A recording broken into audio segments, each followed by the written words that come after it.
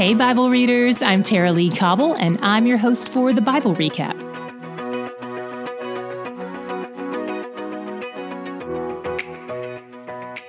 You may wonder why we're hitting so many days of just Psalms lately. We're reading chronologically, so while we're at this point in history, we'll often be reading the psalm David wrote in response to his current life events. David wrote approximately half of the Psalms, so we'll hit a lot of them here, but since there are 150 of them, we'll still have others sprinkled throughout our writing until we wrap up the Old Testament. So let's jump into Psalm 6 first. David is troubled, and it sounds like he's saying God doesn't even notice. David is also using poetic imagery and hyperbole to make a point about how he feels. When we relate to his feelings or his language, it's easy to latch on to his poems, and then, before we know it, we've built our theology on poetic imagery and hyperbole. So we have to ask a lot of questions of the text. First, we have to look at it in its literary context. It's poetry. And then we also have to look at it in its historical context, much like we had to do with all the laws God gave the Israelites that seemed so foreign to us. We also have to look at its theological context by measuring it against the rest of Scripture. So let's look at another place Psalm 6 can be confusing. In verse 5, David seems to fear that his sin and eventual death will separate him from God. That sets this psalm against the rest of the Bible's teachings on this topic. So what do we do with it?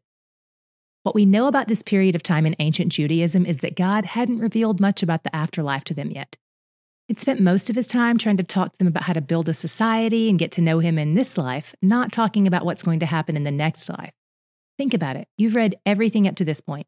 Can you think of much, if anything, that he said about the afterlife?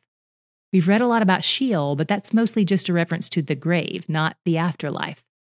And as far as actual examples that we've read so far, when Saul goes to visit the medium, Samuel still seemed to exist after death, which contradicts what David appears to be thinking here. All this to say, we have to be careful about building theology from the Psalms unless that idea can be backed up elsewhere in Scripture. And the good news is, for the really important stuff, it totally will be, repeatedly. In this example, for instance, the rest of Scripture makes it clear that Christ's death has covered our sins, and that for God's kids, death is a uniter, not a divider. Moving on to Psalm 8, David marvels at God's creation and the fact that man is given dominion over it.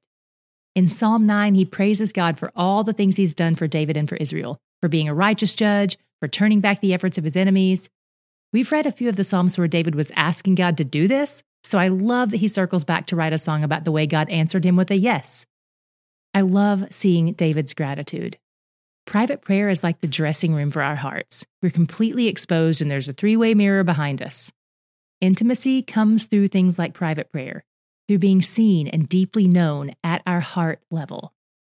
It's clear that David isn't just in this relationship for what he can get from God. He's in this for intimacy with God. And we see that because he doesn't just come to God selfishly with complaints and needs. He comes to God with praise. Then we move on to Psalm 10, and David has switched gears again. He starts out feeling like God is distant and hiding himself because the wicked seem to be prospering while oppressing the poor and mocking God. It's easy to conclude that God is inattentive when that kind of thing is happening, right?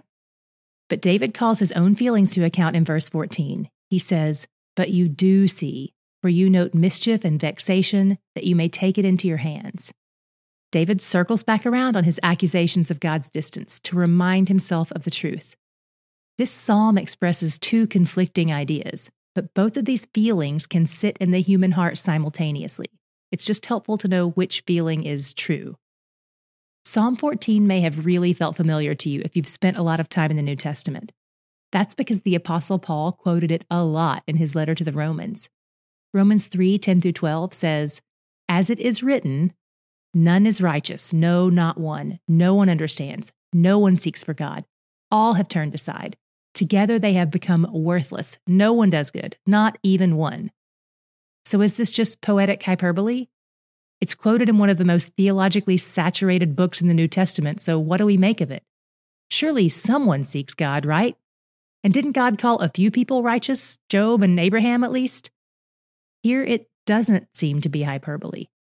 Regardless, the point David and Paul are both driving home here is that none of us have anything to offer God. But praise God that he seeks us out. He pursues us. He initiates. He takes the unrighteous and grants them the righteousness of Christ. In Psalms, these verses feel especially harsh. but if you read them in light of the gospel, they're praise-inducing. It could almost read like this. I'm a corrupt sinner who can't get my act together no matter how hard I try. The mantras and affirmations just aren't working today. But praise Christ, I've been made righteous. And it was through no effort of my own. It was his gift to me as his child. David closes this psalm by saying, "Oh, that salvation for Israel would come out of Zion." And God answered that prayer with a yes. Next up is Psalm 16. So much of what we read here pertains to everything we've been studying. When you see phrases like, "As for the saints in the land, they are the excellent ones, in whom is all my delight," and "The sorrows of those who run after another god shall multiply. Their drink offerings of blood I will not pour out." I bet you understand those phrases in a new way if this is your first trip through the Old Testament. When he says, "You hold my lot," and "The lines have fallen for me in pleasant places," those phrases probably make more sense now that we've read all about the tribal land allotment. I bet Psalm 19 had a similar effect. In verse 7, when David is talking about the Torah and he says, "The law of the Lord is perfect, reviving the soul. The testimony of the Lord is sure, making wise the simple."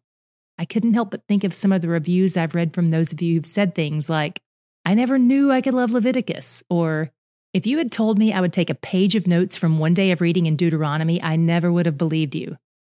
For all of us, as we read his word, he is bringing this to fulfillment. He's doing what verse 7 says. He's making wise the simple. And we close today with Psalm 21. It's where my God shot came in. Did you see it? David goes on and on about how he has everything, all his heart's desires, and a crown of fine gold, and a long life, and blah, blah. We get it, David, you're the king. But in verse 6, when he's talking to God and speaking in third person like kings sometimes do, here's where he says his joy comes from. You make him glad with the joy of your presence. We read something similar in Psalm 16:11, where David said, "In your presence there is fullness of joy." It seems to be on David's mind a lot that he's where the joy is.